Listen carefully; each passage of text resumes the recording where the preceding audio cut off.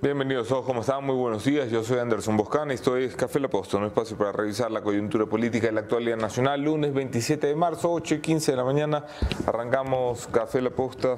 Buenos días del panel, Mónica Velázquez, Javier Montenegro. Muy buenos días, amigas y amigos. Ya mismo aparecemos. Ya mismo aparecemos. No son las voces. Cámara. Muy buenos días, amigos y amigos. Sí, un lunes que empieza desafortunadamente con una tragedia que arrancó en la noche de ayer en el cantón Alausí, en la provincia de Chimborazo, que ya deja al menos una docena de fallecidos, varios heridos y más de 60 casas afectadas. Tenemos el reporte de lo último en pocos minutos. ¿Cómo están, amigos? Bienvenidos a un programa más de Café La Posta, y no solamente esta desgracia que está viviendo Alausí, sino que también la vivió un patio de vehículos que se le robaron más de 25 unidades en un patio que tenían ubicados, si no me equivoco, aquí en Quito. Un segundito que me estaban avisando. En Calderón. De esta bodega se le llevaron más de 25 vehículos. Y con estas noticias desafortunadas, la semana pasada teníamos un terremoto, ahora tenemos este deslizamiento de tierra. Arrancamos este informativo. Como les decía, hay 60 casas afectadas en Alausí y al menos 16 fallecidos. Nosotros estamos tratando de contactarnos con las autoridades locales para establecer una conexión, para tener la última información y de todas maneras comentarles que desde el Azuay y desde Quito han salido el cuerpo de bomberos de cada uno de los cantones para dar apoyo. La Posta Cuenca también nos está facilitando información sobre la data que van recopilando de las fuentes que ellos tienen y que fueron a socorrer a la tragedia acá en Chimborazo. Con eso podemos empezar. Además, una semana clave para el gobierno nacional. Se estima, según los cálculos que hicieron los miembros de la Asamblea, que el día miércoles ya existiría un pronunciamiento de la Corte Constitucional sobre el juicio político al presidente de la República, Guillermo Lasso. Es decir, este miércoles podría respirar tranquilo o no. Y para hablar de eso tenemos ya a los invitados que se unirán más adelante a esta transmisión. Una semana importantísima para Carondelet también. Muy importante, porque es crucial. Incluso ya se habla de muerte cruzada, dependiendo de la resolución que dé la Corte Constitucional. Así es, entonces muchas cosas sucediendo, como dice Anderson, en el Ecuador al mismo tiempo, todo al mismo tiempo en todas partes, así es en Ecuador, pero vamos a empezar dándoles algunas recomendaciones. Importante que ustedes sepan que todos los estudiantes de bachillerato del año lectivo 2020 y 2021 de colegios fiscales y fiscomisionales deben acceder al enlace jóvenesejemplares.generaciondigitalgie.com para verificar si pertenecen a este programa de acuerdo a sus calificaciones registradas. Ya saben, este es un mensaje de la empresa pública DACE. Y también les comento que Cuenca, cantón de colores, texturas y tradiciones. Cuenca, el motor del austroecuatoriano, el mejor lugar para vivir. Este es un mensaje de la alcaldía de Cuenca. Así es. Y a ti que estás buscando soluciones profesionales para tu empresa, comunícate con Ecovis, firma internacional con amplia experiencia en contabilidad e impuestos. Comunícate ya, se encuentran a nivel nacional. Ya mismo te aparecen por ahí sus teléfonos, ya sabes, comunícate con Ecovis, ahí están. Firma miembro de Ecovis Internacional. Con eso avanzamos, Anderson Buscán. Ok, buenos días Sandra Vaquerizo en la caja de comentarios de Facebook, buenos días Viviana Rosas, Iván Iturburu, Blanca Aldaz, desde Los Ángeles, California, Taniushka ML, que pregunta qué pasó con el Jeff. El Jeff sigue de vacaciones, sí, el Jeff de vacaciones gerenciales en esta compañía. Valentina de Lourdes Morán, buenos días señores de la Posta. Buenos días para Patsy Mario Quiroz. Buenos días también a la caja de comentarios de YouTube. Franklin Castillo, que nos reclama los minutos de demora. Carla Justicia, buenos días señores de la Posta. Buenos días a la Posta, dice Joselito Peñafiel. Buenos días, Eric Guevara, ¿Boscán traerá su boina roja? Paulina Brito, buen día, saludos desde Alemania. Carlos Luque, buenos días desde Orlando, Florida. Buenos días para Carlos Paredes desde Buenos Aires. Buenos días para Freddy Veloz. Buenos días Sandra Hernández. Always FM desde New Jersey, Giovanna Núñez, y a todos los que están conectados. Muy buenos días. Gracias por preferirnos, gracias por hacer de esta comunidad, de este canal, un canal de ya 99.000 100 suscriptores, a tan solo 900 clics de convertirnos en una comunidad de más de 100.000 suscriptores solo en este canal. Recuerda que La Posta es una comunidad de casi 4 millones de personas en distintos redes sociales, y el Café La Posta se convertirá en una comunidad de casi 100.000 personas en YouTube. Nos sentimos honrados por la oportunidad de dirigirnos a ustedes cada mañana. Además, somos el podcast más escuchado a nivel nacional. No hay una producción ni nacional ni internacional que se escuche más en el Ecuador que Café La Posta en Spotify. Estamos muy agradecidos también por eso. Si nos escuchas en Spotify, te amamos. Comparte esto a quien sea para seguir creciendo.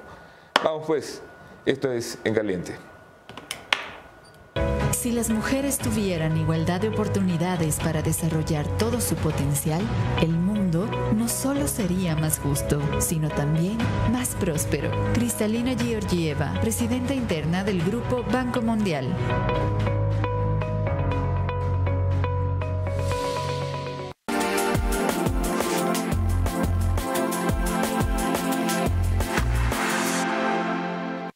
Gracias por seguir sumándose a esta transmisión y vamos a empezar con las portadas de los periódicos que, claro, no recogen lo sucedido en Alausí porque fue ya muy entrado la noche, sino que más bien muestran su atención en diferentes temas que también son importantes para el país. Vamos con la portada de Diario El Universo, que habla de la economía dolarizada del país generó una migración delictiva según la UNACE. Esta entrevista a la UNACE, al titular de la UNACE, resulta importantísima para entender un poco cómo se está moviendo y cómo ha ido avanzando, sobre todo los crímenes violentos, los secuestros y cuáles son las posibles causas. 25 casos de secuestro extorsivo se han dado en este año, solo en este año en el país, la mayoría de los cuales se concentran en Quito, en Guayaquil y Durán. De estos, solo 2 siguen en investigación por parte de la Policía Nacional. También destaca la portada que la Asamblea Nacional no entregó toda la información a la Corte Constitucional, que hay un informe que todavía hace falta y la jueza Teresa Núquez hizo el pedido formal para que este documento también sea parte del expediente que ella revise para poder tener una posición sobre el juicio político al presidente de la República, Guillermo Lasso. Y continuamos con la siguiente portada de Diario Expreso. Ciudadanos desactivados ante la marea de apuros a enfrentar. Una preocupación suplanta a la otra en el día a día de la gente. También destaca en deportes, Chito Vera promete volver con fuerza. Esa fue otra de las noticias desafortunadas, ¿no? Sí, el Chito Vera perdió por decisión dividida. Eso es importantísimo destacar en el mundo de las artes marciales mixtas. No perdió por decisión unánime de los jueces, sino más bien por una decisión dividida, lo que quiere decir que una parte de los 3 jueces estaba a favor de su victoria. Y también es destacable que el fin de semana falleció Chabelo. Para ustedes, los no tan jóvenes que nos están viendo en esta transmisión, los que tienen más o menos mi edad, nuestra edad, creo que tenemos la misma edad. Nuestra contemporáneos. Sí, falleció Chabelo, el amigo de los niños, del personaje icónico de la cultura mexicana y de los programas de televisión de ese país. Okay. Anderson Moscán, ¿tú no conociste a Chabelo? No tengo idea de quién sea el Chabelo, sé que ha muerto este fin de semana, pero nunca en mi vida vi nada de aquello. Ok, 2 comentarios. Uno de Edwin Albán, que dice que está enojado porque no lo saludan nunca. Saludos, querido Edwin, desenójate en este momento. Y para Darwin Delgado, que propone que al suscriptor número 100.000 se le ofrezca una cita con Doménica Vivanco. Yo no sé si eso es legal. Voy a consultar con los abogados de La Posta si podemos ofrecer una cita con Doménica Vivanco, porque si Doménica Vivanco nos demanda por este comentario, pues quiero estar preparado. Pero sí se podría dar un premio al suscriptor 100.000. Pero pensemos en un premio cool. No, pensemos en un premio para los 10 últimos suscriptores. Es que me da coraje cuando es solo uno. Los 10 últimos suscriptores reciben ¿qué? Pero es que estás dividiendo, imagínate. Ponte que le damos una caja multiproductos al 100.000. Si escoges 10, ya le fragmentas a la caja multiproductos en 10. Mejor que uno se lleve todo. Multiproductitos. Exacto. Y si hacen un sorteo, los 10. Y si hacemos unas chompas de La Posta. Eso está ahí. Y si hacemos unas gorras de La Posta. No, y si hacemos unas chompas del Gran Padrino, también quedaría. ¡Ay, vacancísimo! Un hoodie del Gran Padrino. Sí, un hoodie del Gran Padrino, pero así con leyendas cool, tipo... Solo soy torpe. ¿Qué tal? Está genial. Oye, pero hay que tener cuidado con lo que dices, ¿no? Porque si de pronto en este espacio, en Café La Posta, dices algo, a los pocos días te toca llamar a reunión de directorio para poner en consideración tu renuncia. Uy, ya vamos a hablar de eso. A ver. Uy. Jesús Albornoz envía pensé que Boscan. No. Un mensaje de la audiencia. Boscan, ¿por qué tan serio hoy? ¿Estás enojado? ¿Algo te pasa? No. Mira, ya estás Ok, a ver, se siente en el aire, dice Kevin. O en la caramelo. Kevin Pedrito. No, eso es de Barcelona, perdón. Una boina firmada por el narco chulquero. No digan esas cosas, no sean así. ¿Por qué la gente tiene que ser tan agresiva? A ver, estuvo en este programa el día viernes, jueves. ¿Cuándo estuvo aquí Rafael Cuesta? Jueves, nota jueves, dijo Rafael Cuesta. Claro, él dijo eso. Es una gran idea, voy a ir a la posta. Fue lo último que hizo, como gerente de TC. El gobierno nacional decidió, después de la entrevista donde Cuesta estuvo on fire ese día, estuvo hiper lúcido, criticó a la fiscal general, criticó al gobierno nacional, criticó a Danilo Carrera, quien llamó pendejo. Pendejo, sí. Criticó, repartió en tarrina para todo el mundo. Dentro del gobierno a Sebastián Corral, ¿no? Que está más preocupado por el fútbol. Espera, que ese dato es importantísimo. Criticó aquí. Y hay ministros que están más preocupados de los derechos de televisión. No dijo el nombre. Yo puse el nombre. Estás hablando de Sebastián Corral, ¿verdad? Porque el señor Corral era uno de los que estaba haciendo un escándalo aquí en este país, porque estaba mucho más interesado en el negocio de los derechos del fútbol de la televisión que en hacer su trabajo. De hecho, está muy interesado en muchos negocios que no son parte de su trabajo. Yo también estoy interesado en esos negocios, señor Corral. Créame. De usted voy a tener referencias al final de este programa. El punto final se lo dedicamos a Sebastián Corral por la salida de Rafael Cuesta más adelantito. Importante día también para quienes siguen el juicio político a Guillermo Lasso. Decía Javi, la oposición calcula que para el miércoles, calcula bien, antes del jueves a las 6 de la tarde, la Corte Constitucional habrá dado ya su dictamen, favorable o no. De hecho, hoy la doctora Teresa Núquez tendrá que tener preparado su proyecto de dictamen. Son 3 días que les dan para que ellos den... Hoy finaliza ese plazo de 3 días para que el juez ponente pueda elaborar el proyecto que luego votarán, porque por ahí hay gente iluminada diciendo, no, es que la doctora Teresa Núquez es tal por cual, y ya iluminada. Si no te gusta la que va a escribir el proyecto alguno allí te ha de dar calma y van a votar. O sea, esto no va a ser la doctora Teresa Núquez. Claro, ella no es la responsable, es absolutamente todos los que hacen la votación, porque muchas personas la empiezan a atacar, que están mal acostumbrados a atacar a una persona que destaque también, que es la que va a llevar este proceso. He visto al Rafa ahí muy cabreado con la doctora Núquez, así en plan... tengo una gran idea, voy a atacar a la jueza constitucional que tiene el futuro del país en sus manos. Y con diseños en Canva, todo mal hecho, o sea... Sí, no, ni siquiera pudo conseguir un diseñador que le haga un... Ha perdido calidad hasta para el troleo el Rafa, ¿no? No, y no solamente eso, también atacó a La Posta, dice seguirá siendo de lo peor del periodismo ecuatoriano, y eso es Grandes Ligas. Atacando al medio de comunicación que realizó una investigación que ha sido utilizada en la asamblea. A mí me genera tanta tranquilidad ese mensaje. Sí, yo respiro enormemente. Cada vez que el Rafa nos mete una puteada, yo digo... Claro, está en todo su derecho de criticar, pero... Ya estamos bien. Sí, no, es que... Que critique al medio que está realizando una investigación, que realizó una investigación que ellos han tomado de bandera, no me parece correcto. Time. A ver, volvamos a Teresa Núquez. Teresa Núquez. Hay quienes han criticado, han tenido la soberbia de ir a criticar a quien es probablemente una de las juristas más respetadas de este país, una de las catedráticas más respetadas, una de las personas que ha formado generaciones y generaciones de buenos abogados, la doctora Teresa Núquez, cuando estuvo en la Universidad Católica Santiago de Guayaquil, donde fue profesora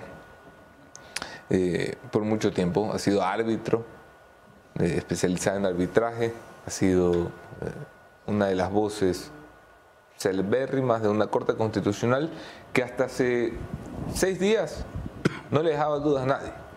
Hasta 6 días, el único consenso que había en este país, que no se pone de acuerdo ni para pedir una pizza, era: podemos fiarnos de la Corte Constitucional.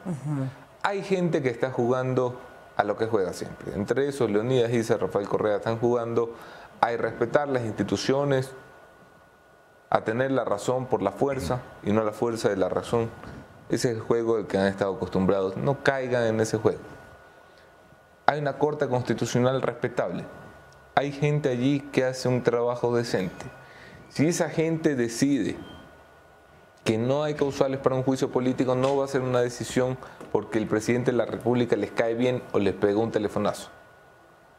Si esa gente allí decide que, según sus precedentes, de esta propia Corte y de la anterior, hay causales para un juicio político, pues enhorabuena, esa decisión me agrada a mí. Pero si no es esa, respetaré la decisión de la Corte porque así se juega en democracia. Cuando hay instituciones en las que fiarnos, uno puede estar tranquilo de que la decisión, te guste o no te guste, es una decisión legítima. Y eso es una tranquilidad que nos tiene que hacer dormir como unos bebés en este país.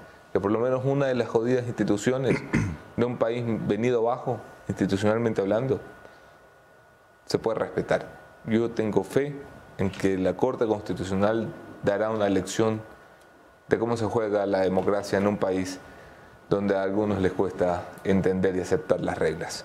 Sobre Teresa Núquez, solo mencionar que el fin de semana, o el viernes sobre todo, comenzaba a circular un tuit de Pablo Arosemena, del actual ministro de Economía, alabando su gestión. Yo conversé con él sobre ese tuit y me dice: sí, en efecto, ella era parte del centro de mediación de la Cámara de Comercio. Yo era presidente en esa época. En 2019 ella fue elegida jueza constitucional. Por supuesto. Eso solo habla de su buena gestión y de su profesionalismo, claro, más no de una relación. Entonces, importante aclarar eso también, porque vi muchos comentarios en redes sociales que ya hablaban de un posible vínculo, tratando de claro, relacionarla narrativa con el lacismo, por donde no hay. También hablando de ministros, antes de pasar a todos los temas del día de hoy, la semana pasada un juez de Tena ordenó la destitución del ministro del Ambiente y del ministro de Energía. Yo estuve conversando ayer con el ministro de Energía, con Fernando Santos Albite, y él me decía que no puedo decir todas las palabras que usó, porque ustedes saben que Fernando Santos Albite conversa muy suelto de huesos, pero en pocas dijo que no se va, que solo la Corte Constitucional podría destituirlo. Así que estos tipos de sentencias de jueces por el tema de contaminación en minería ilegal y por la falta de acción no caben, que ellos están haciendo de todas maneras su trabajo. Tengo un comentario importante. La idea de una cita con la Dome Vivanco ha pegado importantemente en la caja de comentarios, pero acaba de aparecer Giovanna Núñez pidiendo una cita con el Javi. No. Sí. Ay. Entonces, yo creo que, claro, podemos tener plan, la cejita. Plan para el suscriptor hombre, plan para suscriptora mujer. Me sorprende porque esa no es la cuenta troll de mi esposa, entonces ahora sí estoy ya... Ahora estás en problemas. ¿Qué? ¿Qué pasó? Ok. ¿Podemos avanzar entonces con las noticias? Sí. Vamos a un tema mucho menos agradable, vamos a un tema mucho más grave. Es probablemente el tema de la jornada y será el tema de la jornada para la posta en el transcurso de los días. La desgracia sucedió en Alausí. Vamos a revisar qué sucedió, qué pasó, por qué pasó, qué está haciendo el gobierno, qué están haciendo las autoridades locales y qué necesita la gente. Y con esto ya damos paso al En Caliente. Ya, la primera imagen, sí, pobre Piedrita, ¿qué hago? Vamos a poner primero el balance inicial, el primer video donde ya hablamos de al menos 16 fallecidos, 60 casas afectadas, 10 heridos y 13 desaparecidos.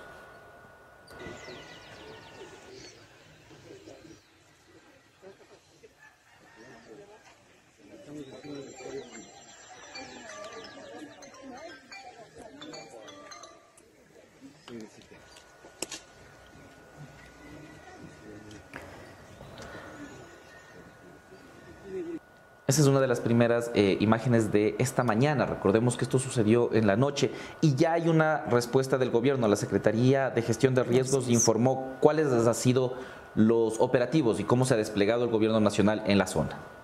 Sí, decía que se han desplegado inmediatamente a su personal al lugar. Coordinamos la activación emergente de los cuerpos de bomberos de Alausí. Chumbi, Guano, Cañar, Riobamba, Guamote, Pillaro y Chunchi, que se han activado todos estos equipos para socorrer a las personas afectadas. La Policía Nacional también es parte de esta ayuda, de Alausí y Riobamba, coordinación de atención de personas rescatadas, quienes fueron trasladados a casas de salud. Se suma una ambulancia de Cañar y una de Azogues del Ministerio de Salud Pública. También se activaron los protocolos en los hospitales de Alausí, Chunchi, Guamote. Activadas las unidades de gestión de riesgos, Alausí, Chunchi, Guamote y Riobamba. Bueno, estos son partes de la ayuda, de la reacción que ha tenido por parte del gobierno de esta desgracia, desastre natural que está viviendo Alausí. A ver, hay un debate generado en las últimas horas en redes de si se sabía o no se sabía. Es sencillo de matar el debate. Sí se sabía desde febrero, sí, hubo indicaciones de lo que podía suceder. Pero lo que no tiene momentum, es tener ese debate ahora. Ahora la atención de la prensa, del gobierno, de la política, tiene que centrarse en la gente de Alausí. Ya después habrá tiempo para saber si alguien efectivamente fue responsable, como todo parece indicar que es, y si alguien fue responsable y permitió, incumpliendo sus tareas, sea en el gobierno nacional, en el gobierno provincial, en el gobierno municipal, incumpliendo sus tareas, permitió que tengamos ahora una decena de muertos, una decena de desaparecidos. Esa persona no es que tiene que ir esa persona tiene que ir presa, tiene que ir a la cárcel. Pero no son estos los momentos ni los tiempos para enredarnos en esos comentarios. Hay una tragedia que está conmoviendo el país. Yo me he enterado de esto esta mañana recién, cuando he prendido la televisión. Y la verdad es conmovedor lo que está sucediendo. Hay imágenes de los bomberos rescatando personas todavía esta madrugada. Sí. Es conmovedor lo que está sucediendo. Vamos a revisar, tenemos más, ¿no? Sí, ahora mismo podría ser el video que nos facilitó nuestro equipo de La Posta Cuenca, que como les digo está haciendo un seguimiento importante a el tema debido a que el cuerpo de bomberos de Cuenca se desplazó precisamente para ayudar a las labores de rescate. Vamos a ver con el siguiente video.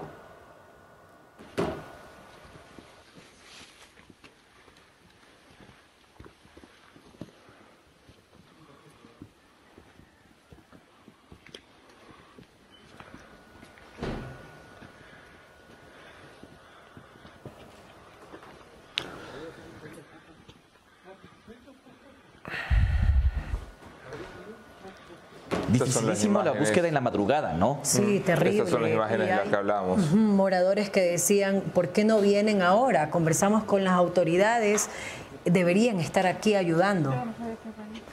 Porque supuestamente ellos decían que no era de su competencia. Específicamente habían hablado con el prefecto de la provincia, pero sin embargo no había hecho absolutamente nada. Hay una gran y notable ausencia del gobierno provincial de Chimborazo, sería en este caso. Se ha desplegado muy rápidamente, hay que reconocerle, la Secretaría de Gestión Nacional de Riesgos ha desplegado a las fuerzas civiles y cívicas del Ecuador, como los bomberos y otras organizaciones que han ido a meter manos directamente al territorio. Nosotros estamos moviendo a alguien hasta Alausí, Javi. Estamos confiando más del equipo de Cuenca debido a algunas limitaciones técnicas que tenemos esta semana completa aquí en la redacción. Te puse en roja delante de todo el mundo, ¿no? Sabía que iba a tener esa pregunta, pero esta semana... Pero estabas esperando que fuera después del programa. Luego del programa te puedo contar las limitaciones técnicas que tenemos esta semana. Muy bien. Técnicamente estaremos informando gracias a nuestros colegas de La Posta Cuenca, que por supuesto estará haciendo el trabajo de La Posta que corresponde. Ok, data oficial de qué está pasando en Alausí. ¿Cuál es el último reporte de la Secretaría Nacional de Gestión de Riesgos sobre esta tragedia que está enlutando al país? Hay más de una decena de fallecidos, el número estaba por 13 cuando venía al programa.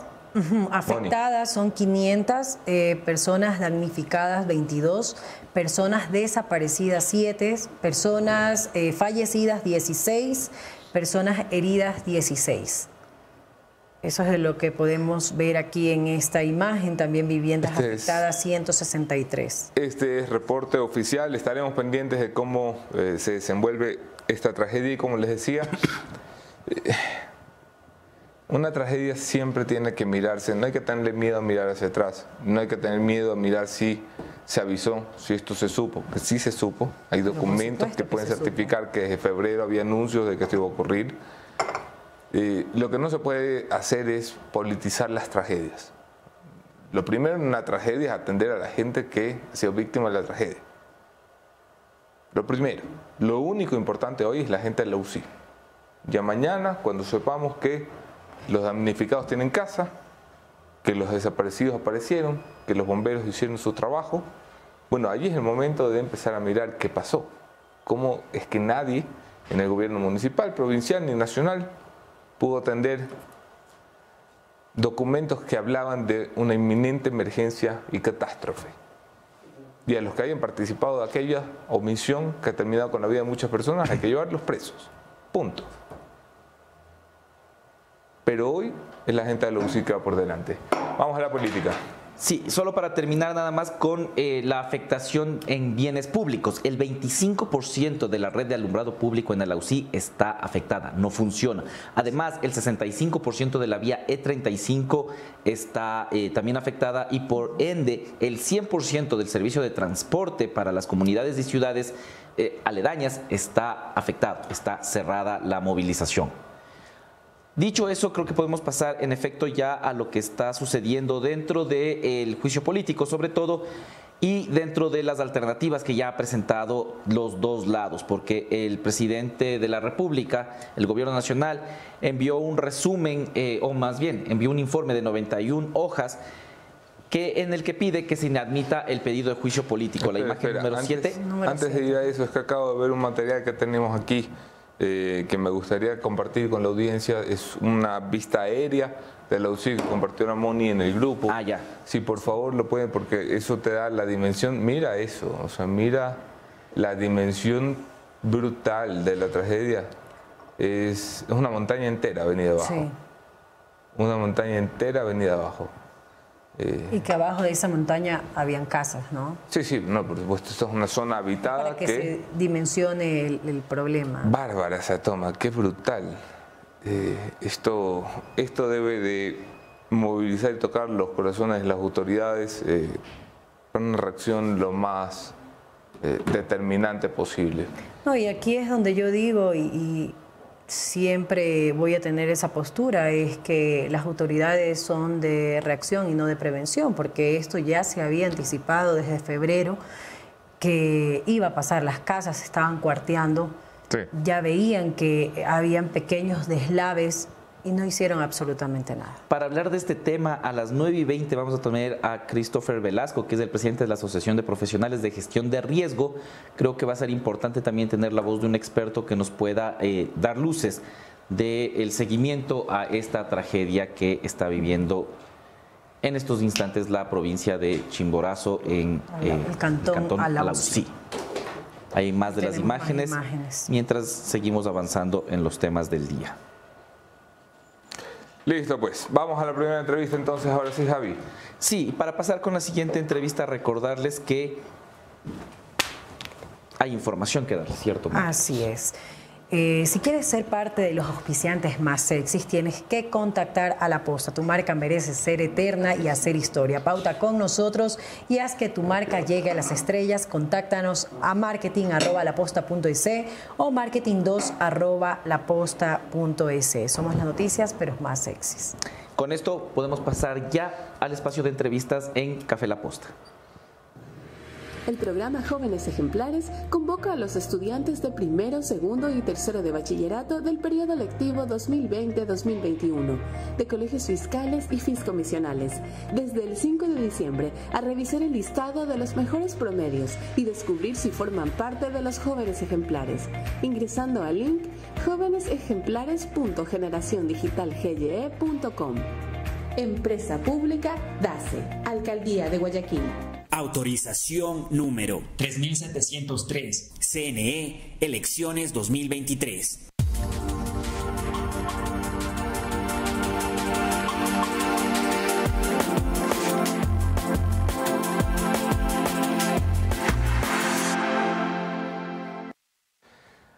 Gracias a todos por seguir conectados, casi 5.000 personas en la transmisión en vivo. Este es el programa más visto de las mañanas en internet. Casi 100.000 suscriptores en la comunidad de YouTube de Café La Posta, solamente de este programa, no de La Posta en general. El programa más escuchado de Spotify a nivel nacional e internacional en podcast. Muchísimas gracias por la confianza, nos sentimos honrados. Yo soy Anderson Boján, estoy aquí para servirles. Vamos a darle la bienvenida a mi primer invitado esta mañana. Es el doctor Gonzalo Muñoz, es constitucionalista y jefe de despacho del ministro de Gobierno, Henry Cucalón. Querido Gonzalo, vamos al café, disculpa. ¿Cómo estás? Bienvenido. Todo bien, gracias. Como siempre, un gusto estar en Café La Posta. Muchas gracias a todas las personas que nos están viendo esta mañana. Es un gusto tenerte por aquí. Estuviste hace poco cuando empezaba lo del informe Mamotreto, que se quedó con esa coletilla de Henry Cucalón. Y estás hoy en un día que es determinante. Es un día en el que la doctora Teresa Núquez presentará probablemente su proyecto final para que sea revisado por el presidente de la Corte Constitucional y luego por sus pares magistrados de la Corte para antes del jueves a las 6 de la tarde dar una decisión del país sobre si hay procedencia o no del juicio político. El Gobierno Nacional presentó este fin de semana último un documento de 91 hojas ante la Corte Constitucional diciendo básicamente por qué no debería darse paso. Antes de ir a eso, que es parte de lo que me gustaría conversar contigo y motivo de la invitación, ¿qué opinión te merece la doctora Teresa Núquez, que además ha sido protagonista de los troll centers y de los políticos que no entienden cómo funciona la institucionalidad? Yo siempre le he tenido un respeto desde hace muchos años como catedrática, como académica, en su paso por la Cámara de Comercio de Guayaquil cuando dirigía el Centro de Arbitraje y por supuesto como magistrada también. Sus fallos, yo pienso que los jueces, no solamente los de la Corte Constitucional, sino todos los jueces hablan por sus fallos. Y la doctora Teresa Núquez pues, lo ha hecho de manera excepcional en la Corte Constitucional. He visto realmente las críticas groseras, las críticas deleznables por las que ha sido objeto por parte de un sector político que hay que ser sinceros, pues se acostumbró a una Corte Constitucional, hay que decirlos, en la cual puso una vicepresidenta quien fue la contadora de su organización. Entonces, ¿de su organización? En su momento, ¿no? Y hoy, ¿te refieres a Pamela Martínez? Delincuenta, hay que decir, a veces utilizar términos duros, delincuenta confesa, ¿no? Que no se compara no solamente a la doctora Teresa Núquez, que es una académica, sea cual sea el dictamen que saque el día jueves. Eso es lo importante. No solamente es lo importante en lo que estamos totalmente de acuerdo es más allá de la decisión más allá de la decisión que tenga, ya sea que dé la admisibilidad del juicio político o de un dictamen de inadmisibilidad, jamás cambiaré mi criterio respecto a ella, ni tampoco de los 8 magistrados de la Corte, a cuales de igual forma les guardo un respeto por todo lo que han representado para la institucionalidad del país y para el desarrollo progresivo de los derechos. Ojalá todos en la política entendieran las cosas de esta manera. Gonzalo, ¿el gobierno está preparado para una respuesta negativa? Yo pienso que sí, por supuesto que sí. Pienso que en este caso el presidente Guillermo Lasso ha sido claro en decir que no tiene absolutamente nada que ver en los hechos que se le han imputado, más allá de que la investigación que ustedes han hecho, pienso yo, tiene que tener responsables incluso en el ámbito penal, como yo lo dije en un espacio acá. Sí. El señor Luque no puede quedar en la impunidad, pienso yo, tiene que responderle al país por los hechos que han sido acusados, pero el presidente de la República no tiene responsabilidad ni siquiera política en estos hechos, y eso se resume en una cosa, Anderson, se resume en que es la primera vez que yo he visto en mi experiencia, que puede ser corta o larga, como alguien la pueda calificar en el tema político, en el tema constitucional, en que para iniciar un juicio al presidente de la República primero se anuncia el juicio y después se buscan las causales. Primero en la comisión ocasional, en la que hicieron malabarismos, en la que hicieron laberintos, se buscaron las causales de traición a la patria, después quitaron la traición a la patria, después pusieron comisión por omisión en el caso de cohecho, aprobaron el informe por 104 votos, después de que aprobaron el informe se dieron que no procedía la comisión por omisión por cohecho, pasaron más tiempo buscando las causales, presentaron una acusación constitucional a ahora por tres causales distintas. Todo eso es cierto, Gonzalo. Todo lo que relatas es cierto. Ha sido un proceso vergonzoso el de la Asamblea Nacional, de un nivel intelectual y jurídico más que deplorable. Totalmente. Pero una cosa ha sido la opinión generalizada de los juristas de este país en torno al informe de Mamotreto, y otra cosa ha sido la opinión de los juristas en torno a la acusación por juicio político. Hay juristas de la talla de Rafael Ollarte, del doctor Quintana, del doctor Zavala, que bueno, han visto el documento y han dicho, mira, esto pasa. ¿Por qué difieres con ellos? Yo difiero con ellos, mire, por ejemplo, con el doctor Quintana, a quien yo respeto muchísimo, a quien he leído sus libros. Es una diferencia de criterios. Es una diferencia de criterios, han sido aportes a la academia muy importantes en el ámbito de Derecho Constitucional. El doctor Ollarte fue mi profesor, fue una de las personas que me inspiró a estudiar Derecho Constitucional. Ajá. Pero ya hemos tenido criterios distintos antes, principalmente con el doctor Quintana. El doctor Quintana en el año, por ejemplo, 2019, consideraba que, por ejemplo, en esa época el presidente del Consejo de Participación Ciudadana y Control Social, Carlos José Tuárez, no tenía responsabilidad política, cuando la responsabilidad política, en mi criterio, era evidente. Y no solamente que la Asamblea Nacional confirmó la responsabilidad política, sí, sino que por hechos posteriores a que fue juzgado políticamente, pues fue condenado por tráfico de influencias. Y en este caso también pues difiero del criterio del doctor Quintana. ¿En qué difieres exactamente, Gonzalo? En que un funcionario, en este caso el presidente de la República, no puede ser responsable políticamente por actos de terceros, por actos claros de terceros, en este caso por una omisión que se le pretende imputar. ¿Qué hay sobre la máxima esta de los administrativistas que dicen el delegante puede delegar la competencia, las facultades, pero jamás las responsabilidades, y debe responder por lo que hace el delegado? A tal punto que eso no se podría configurarse en una responsabilidad administrativa en ciertos casos, pero en este caso Hernán Luque, la Constitución es expresa. La responsabilidad política de los ministros es propia. Imagínate tú lo que sería, no solamente en el ámbito de la esfera de la función ejecutiva, trasladémoslo esto también a otras esferas o niveles de gobierno. Si esto se quisiera aplicar, por ejemplo, en las alcaldías, un alcalde tendría que ser responsable por omisión de un presunto acto de corrupción, hasta de un comisario en Salitre. Este es bastante complicado el tema, ¿no? Por eso es que a mí, y por no removerlo a tiempo. Entonces, pero este no era un comisario en Salitre. Estoy poniendo en ejemplo. Sí, yo entiendo. Déjame hacer aquí de abogado del diablo, si no esto se vuelve aburridísimo. No. Este era un tipo que había trabajado, dice, el correísmo y la oposición socialcristiana. 20 años como vicepresidente del Banco de Guayaquil, lo que significa que era un hombre de confianza de Guillermo Lasso, persona del mundo privado. Y luego lo lleva al mundo público y le dice, hazte cargo de esta empresa de empresas públicas, que es una cosa chiquita, y le mete un decreto, que es el 163, con el que le dice, no solo te vas a hacer cargo de la empresa coordinadora de empresas públicas, sino que además vas a hacer el voto dirimente en el directorio de compañías que mueven más o menos 14.000 millones de dólares. No es el portero de Salitre. Estamos hablando del flaco que mueve la mitad del presupuesto general del Estado. Para contestar una a una tus inquietudes, verás. Es normal, pienso yo, en todas las esferas del Estado, cuando tú llegas a presidir en este caso la función ejecutiva, que tú pongas personas de confianza. Lo contrario pues sería ponerte la soga al cuello. Y en segundo lugar, ahí comienza lo que yo llamo mentir directamente en la acusación. Porque tú puedes tener distintas opiniones. Tú puedes tener una opinión, yo tengo otra, Mónica puede tener otra. Sí. Eso es distinto, pero tú no puedes tener distintos hechos. Y ahí es donde empiezan a falsear en el fondo de la acusación. Lasso no le dio a Hernán Luque las potestades de dirigir el directorio de todas las empresas públicas. Eso no es verdad.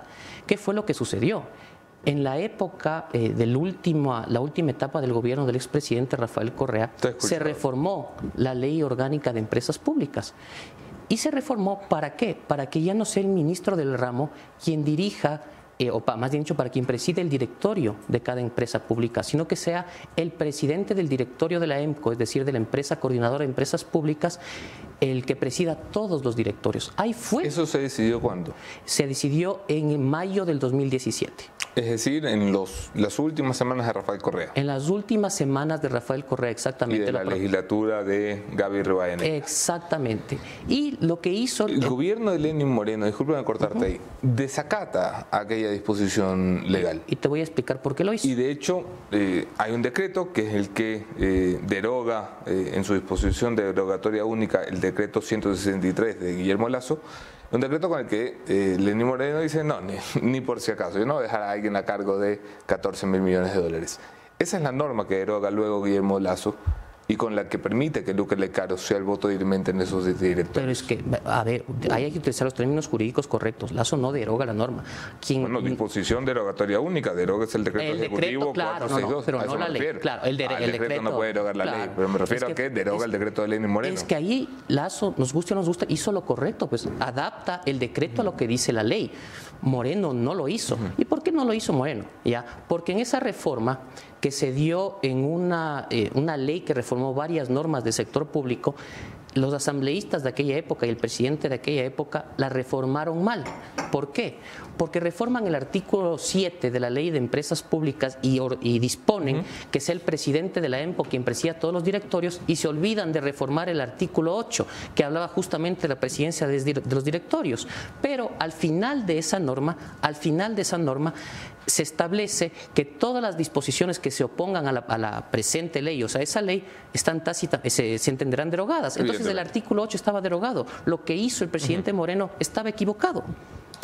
El señor secretario anticorrupción Luis Verde Soto, en el informe nefasto que le causó el pedido de renuncia por parte del presidente de la República, critica también la delegación del presidente Lasso a Hernán Luque y la sobrerepresentación en una sola persona de tantos directorios y de tanto dinero. ¿No es eso un argumento sólido para el juicio político? No, y te voy a decir por qué.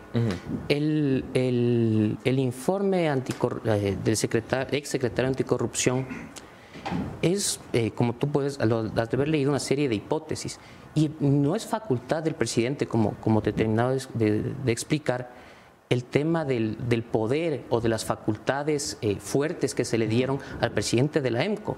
Lo que hizo el presidente fue cumplir con lo establecido en la ley, es adaptar el decreto a lo ya establecido en la ley.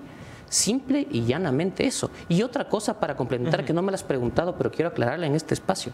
Y ya cuando yo aclaré esto en un hilo que hice en Twitter, ya me dejaron de discutir el tema de las facultades del presidente para derogar supuestamente legalmente la ley y darle todos los poderes a Luque, pero en cambio me han dicho, no, pero el presidente quitó los requisitos para presidir las empresas públicas y darle todo el poder a Luque, que era bachiller. Falso. Eso es falso. Falso. No está en el decreto tampoco. Sí, no, eso es falso. Y otra cosa más, te hablan de experiencia.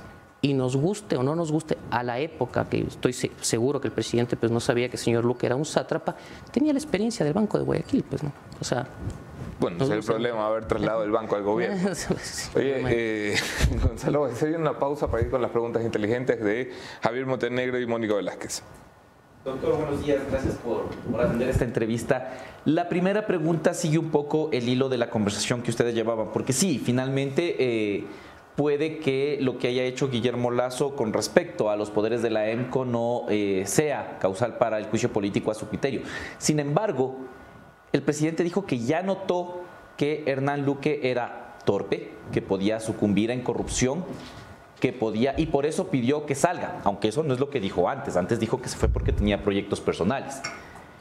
Pero entonces, ¿no es responsable el presidente de la República, Guillermo Lasso, de no haber pedido una investigación para un ciudadano del que ya sospechaba que era torpe, del que ya sospechaba que era corrupto, que sabía que tenía todos los poderes de ENCO y que apenas después de las publicaciones de la Posta, es que lo dice públicamente, inicia acciones? Recordemos que el presidente también debería ser responsable de, está bien, este es mi funcionario corrupto, he detectado que es torpe y que puede sucumbir ante la corrupción, presento una acción en fiscalía. Hasta ahora no lo ha hecho con ninguno de los procesados. Y apenas después de las publicaciones de la Posta es que comienza a darse cuenta o al menos admitirlo públicamente. ¿Esto no es responsabilidad también del presidente darse cuenta de un funcionario que está funcionando mal, valga la redundancia? Daniel, te voy a decir Javier. Perdón, Javier. Javier, te pido mil disculpas. ¿Me puedes decir gordito? No, Javier. O Javier. No. Existían sospechas, nunca una, de lo que entiendo yo, nunca algo concreto en contra del señor Luque, a tal punto que Existían sospechas. Es lo que entiendo yo. Sospechas del presidente sobre Hernán Luque. Eso es lo que dijo el presidente, ¿no? Ustedes lo están diciendo en este momento. ¿Ya? Pensaba que el presidente les había contado que al país no. No. Qué interesante se puso esta... No, eso es lo que dijo el presidente. Sí. Ya, y lo están ratificando ustedes aquí. Pero jamás, como siempre existen muchas veces, cuando uno está en todas las esferas de administración pública, siempre ustedes han de haber visto que tachan de funcionarios, a muchos funcionarios de corruptos, que siempre existen denuncias muchas veces infundadas. Entonces siempre hay que tomar eso con beneficio de inventario. Lo que yo les puedo decir, o lo entiendo yo, es que el presidente conoció ya sólidamente este caso. Fue cuando ustedes presentaron los audios del señor Luque, e inmediatamente la fiscalía, entiendo yo, o casi inmediatamente la fiscalía presentó una investigación. Pero querer de ahí presentar una acusación por omisión del presidente en ese caso sería realmente algo nefasto, un precedente impresentable para el futuro de la responsabilidad política en el Ecuador. Yo pienso que con ese tipo de acciones no sale nadie vivo en el futuro ni nadie vivo en el pasado. Y les voy a poner un ejemplo. En casos del pasado, por ejemplo, el caso de Pedro Delgado. En el caso de Pedro Delgado sucedió algo que pienso yo que fue bastante similar. A Pedro Delgado toda la prensa en el país lo señalaba. A ver, pero a Correa no se lo llevó a juicio político porque no había los votos, no porque no había las razones.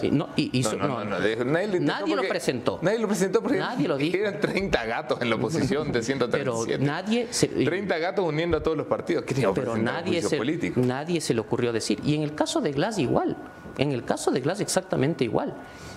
Porque quisieron adaptar la figura del delegante al delegado. Quien delegó los sectores estratégicos del ex vicepresidente Jorge Glass fue Rafael Correa. Aquí, Javier, pero el caso de Glass es muy parecido, si quieres lo tocamos una vez.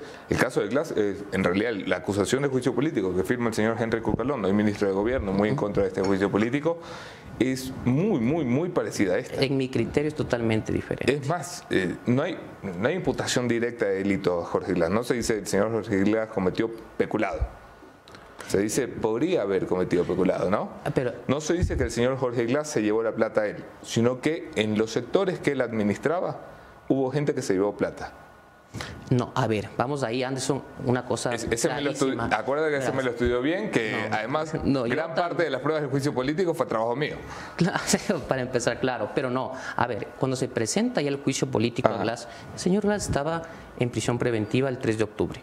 El 7 de noviembre... ¿Y qué significa que esté en prisión preventiva? Ya un indicio bastante fuerte, ¿no? Aquí ni siquiera tengo entendido, está abierta una investigación, ni siquiera está abierta una investigación contra el presidente, no hay nada contra el presidente, ¿no? Nada. O sea, hay 4 investigaciones previas abiertas. Ninguna contra el presidente. No, porque las investigaciones previas no son contra alguien. No contra el presidente. El presidente no tiene nada que ver en un proceso. 2, ya algo muy importante que hacer. Cuando se da el dictamen de admisibilidad del proceso político contra Jorge Glass, estaba condenado penalmente. Tenía ya responsabilidad administrativa de la Contraloría General del Estado. Es decir, había responsabilidad penal, responsabilidad administrativa. La responsabilidad política se caía de madura.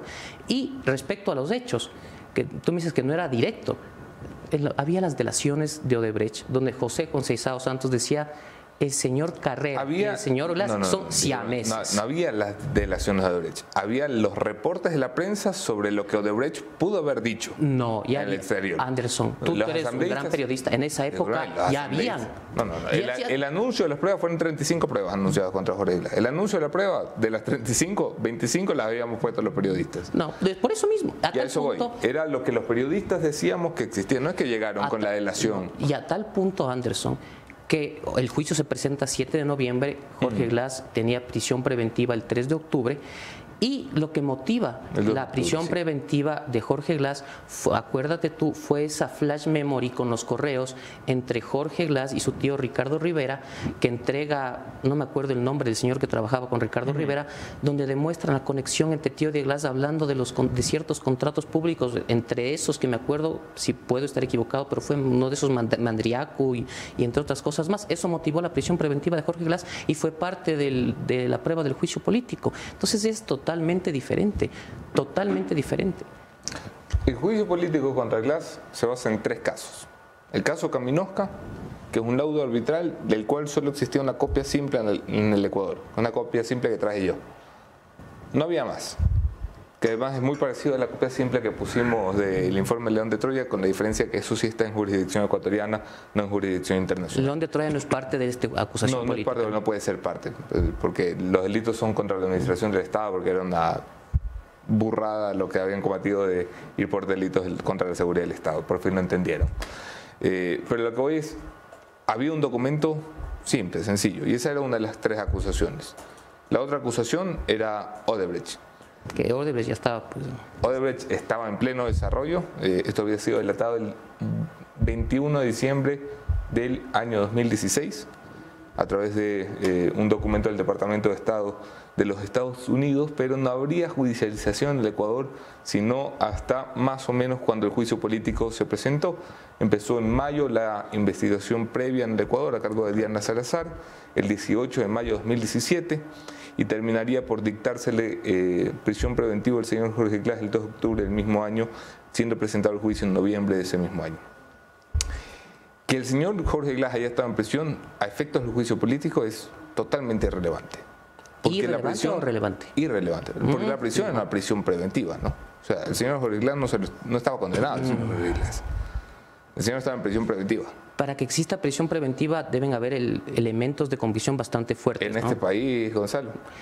En este país incluso en sí, este país, por supuesto. Bueno, pero si regalan la prisión preventiva pero imagínate lo grave lo que me está diciendo, si no hay elementos de convicción para una prisión preventiva. En el caso de Jorge Glass, imagínate cómo se manejan los procesos políticos también, que yo los defiendo siempre y he sido muy respetuoso y defensor de la responsabilidad política y de cómo del sentido de la oportunidad de la responsabilidad política. Tengo que devolver la palabra a Javier Montenegro y Mónica Velázquez, que están a la espera, Gonzalo.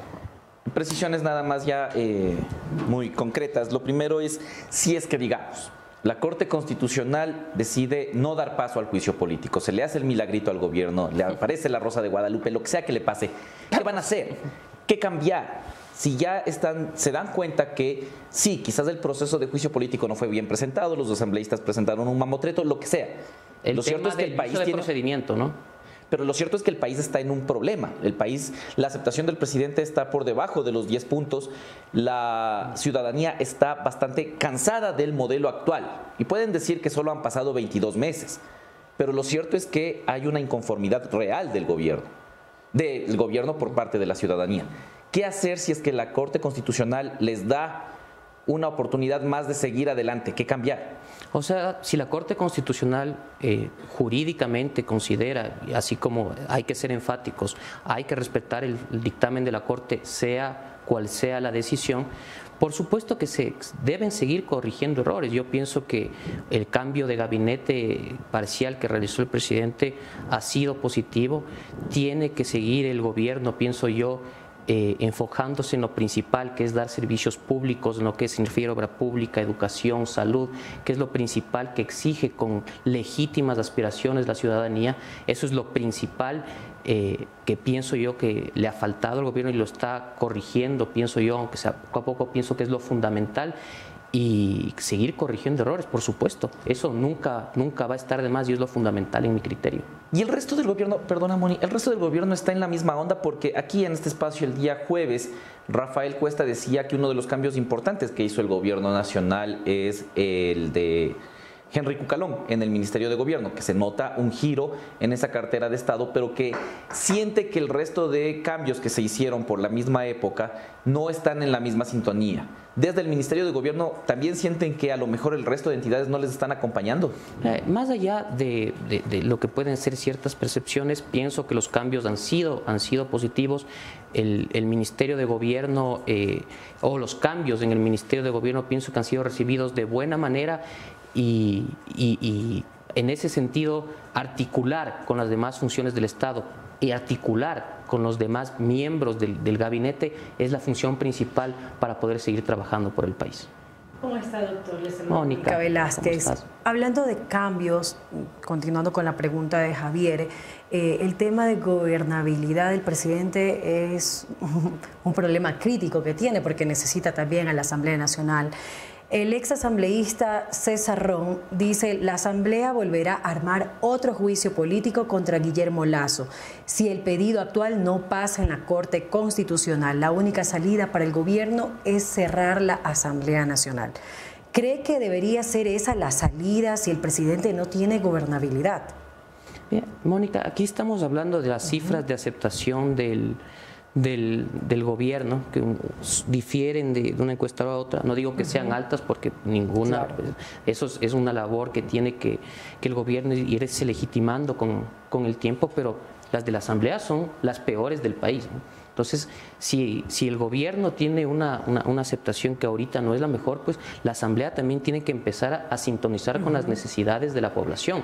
Entonces, pienso yo que si es que el dictamen de la Corte Constitucional es el de no admitir la acusación de juicio político, tiene también que empezar ya a trabajar en lo que más le interesa a la gente, que son las leyes a favor de la población que favorezcan a las necesidades básicas que necesita el pueblo ecuatoriano. Esto no solamente como órgano parlamentario en sí mismo, sino en coordinación con el propio presidente de la República. Tiene que haber un trabajo coordinado, un trabajo que en estos 2 años que faltan de gobierno sea para la prosperidad y desarrollo del país, algo claro, que hasta el momento no ha funcionado de manera correcta. Pero ¿cómo lo va a hacer si el gobierno nacional, específicamente el presidente, está peleado con todas las bancadas?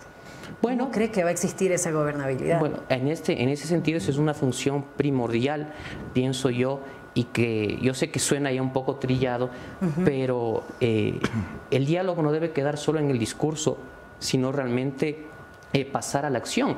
Y en este tiempo, en estos 40 y algo más de días que ha estado el ministro Henry Cucalón, sí ha surtido un efecto importante. Pero no puede ser solamente toparse contra una pared, tiene que haber predisposición de ambos lados. Entonces sí tiene que haber un llamado a la apertura por parte también de la Asamblea Nacional en ese sentido. Por otro lado, la Corte Constitucional pidió el expediente completo a la Asamblea Nacional de la solicitud del juicio político al presidente Guillermo Lasso. La jueza Teresa Núquez pidió una resolución de la sesión del 20 de marzo, en la que el CAL calificó el enjuiciamiento, aunque luego hubo una reconsideración. ¿Qué cree que está buscando la Corte con esta solicitud o para poder completar la documentación del juicio político? A mí me parece que en ese caso la Asamblea Nacional comete errores, pero ya son demasiado básicos. No entiendo la razón por la cual, hasta para iguales, no entiendo la razón por la cual la Asamblea Nacional decidió no presentar ese documento.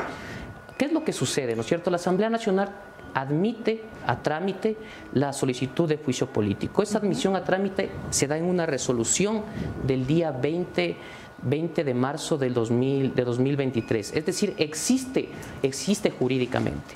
¿Qué sucedió posteriormente? Sucedió posteriormente que el día 21 se reconsideró lo resuelto, valga la redundancia, en esa resolución y se dejó sin efecto. ¿Qué es lo que está pidiendo la jueza Teresa No? Que es algo muy lógico.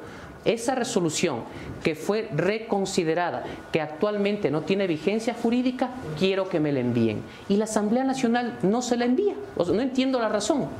Entonces, me parece que es un error de la Asamblea no enviársela cuando sí existió, actualmente no tiene vigencia jurídica, pero me parece un mal proceder por parte del legislativo no enviársela. ¿Cuál es la intención de la jueza en este caso? Conocer todas las etapas del procedimiento de control político que se dieron al interior del Consejo de Administración Legislativa para tener clara la película. No veo todavía un criterio anticipado bajo ningún concepto, pero sí tener claro todo lo que pasó. No encuentro razón alguna para que la Asamblea Nacional no envíe esa resolución.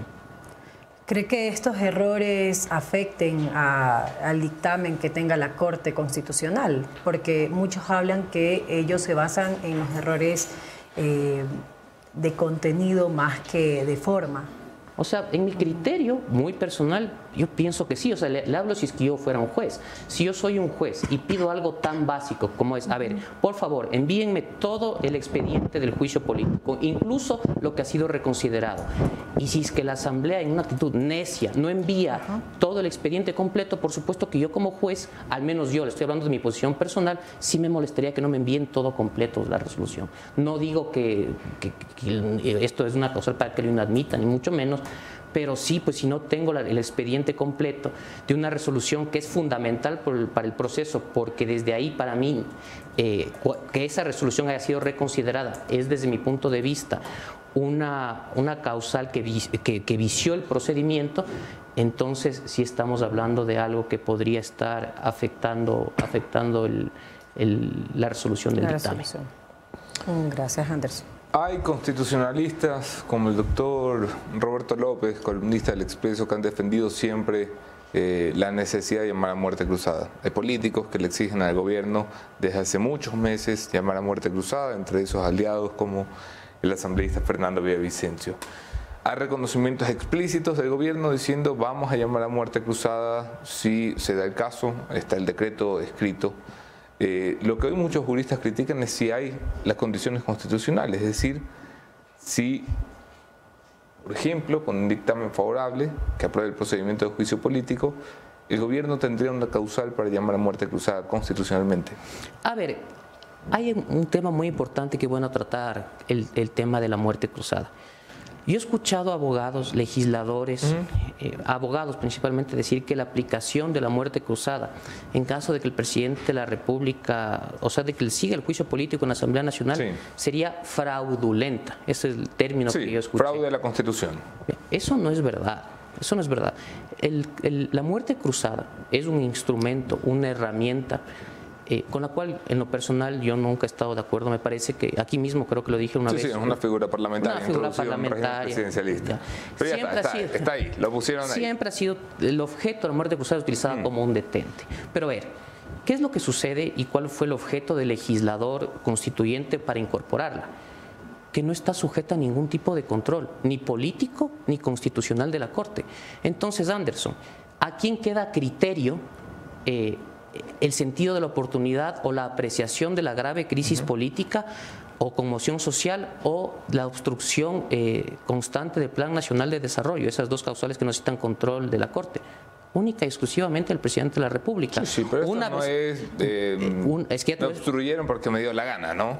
Y es que ahí viene el tema interesante, y perdón que esa sea mi apreciación, pero tú puedes decir que hay grave crisis política, yo puedo decir que no hay, Javier puede decir que sí hay y Mónica puede decir que no hay. Eso, el único que puede aplicar y a criterio del que se puede aplicar ese artículo es el sentido de la oportunidad, la consideración y la discrecionalidad del presidente, al igual que es al revés cuando sucede por parte de la... La conmoción interna es discrecional también, Gonzalo. Tiene que estar justificada, pero la justificación queda a criterio del presidente de la República. Porque no es grave crisis política o conmoción interna, sino y conmoción. Se tiene que presentar las dos al mismo tiempo. Por supuesto. ¿Cuál sería la conmoción interna por un juicio político? No, es que la causa no tiene que ser el juicio político. Bueno, ojo, no. No nos hacemos trampas en el solitario en la política. Pero tampoco, es que ahí está un criterio equivocado también. O sea, si el señor presidente decide de aquí hasta antes del juicio político, ¿me va a decir que no es por el juicio político? No necesariamente, pueden haber crisis políticas en paralelo a un juicio político. ¿Cuál sería la grave conmoción interna? Hay que ver qué sucede durante todo ese tiempo y cómo se sustenta, si es que se llega a aplicar. Ese es el fraude de la Constitución. Hay que ver qué se inventa, ¿no? Yo te hago una pregunta, Anderson. Grave crisis política hay. Hoy existe.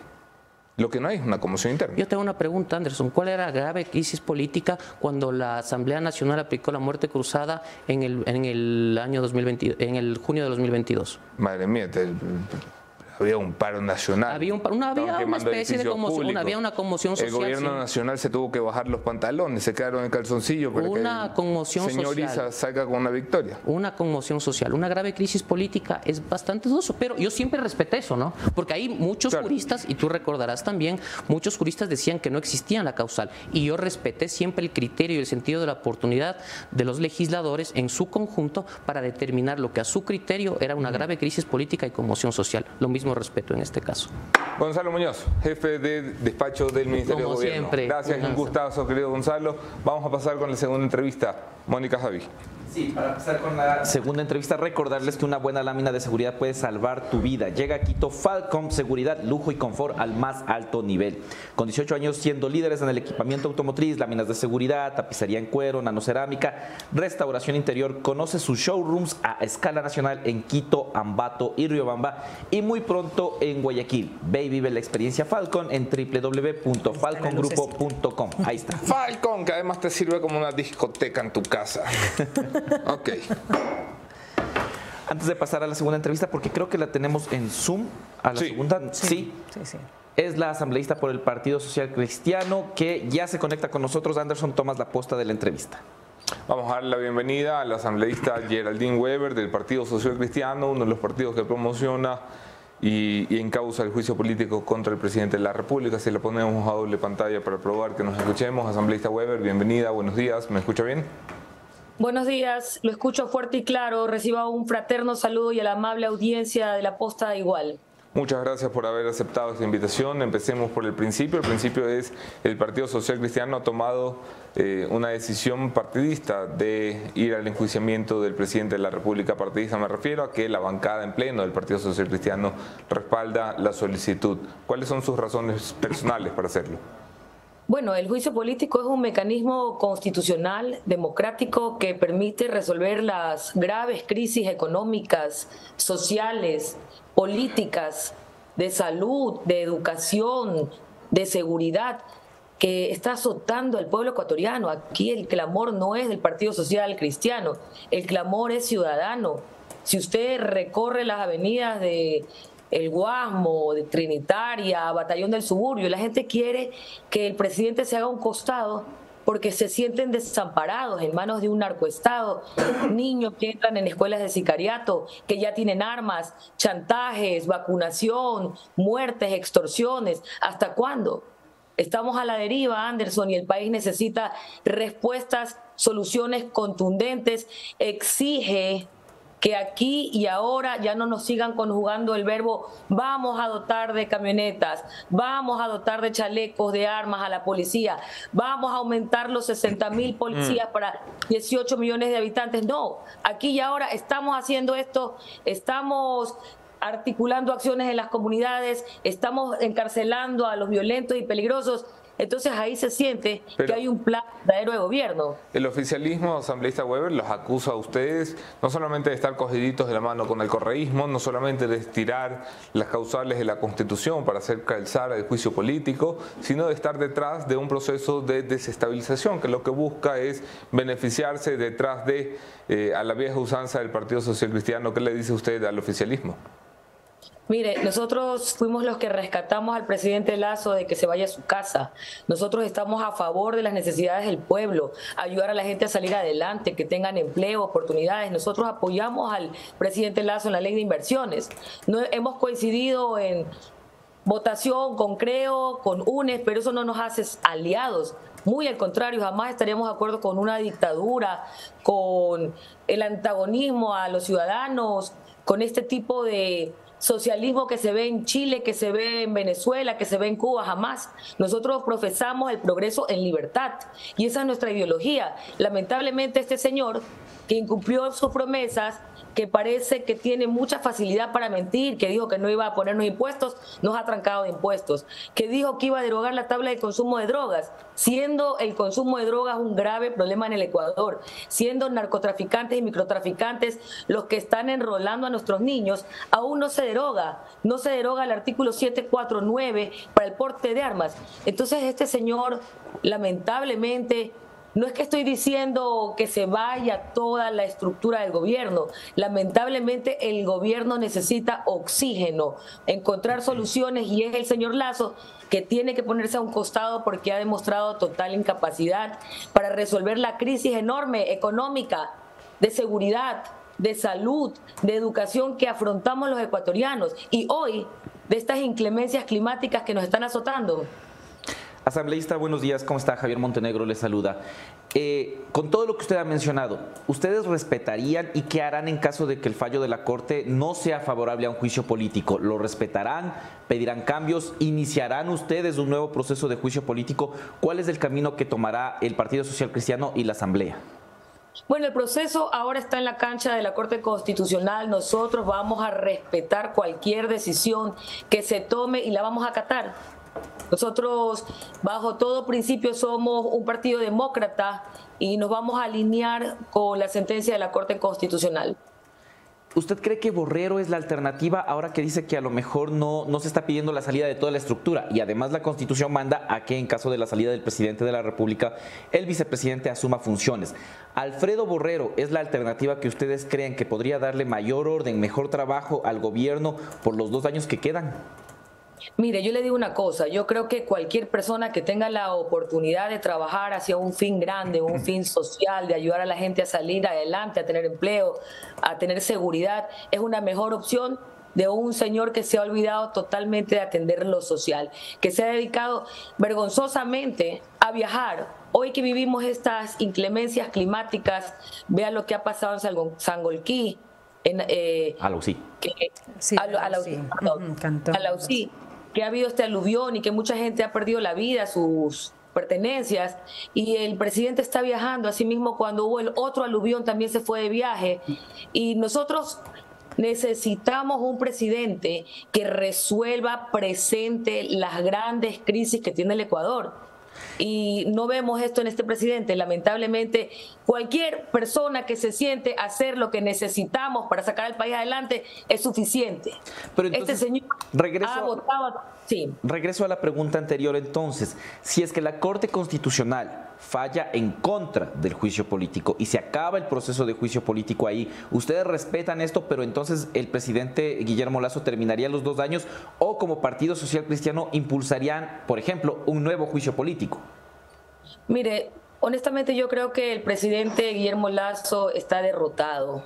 Él ha perdido desde el referéndum, la gente no le cree, sus constantes mentiras han tenido que llevarlo a la situación que está. Esto no es porque el Partido Social Cristiano o todos los asambleístas tienen una agenda contra él.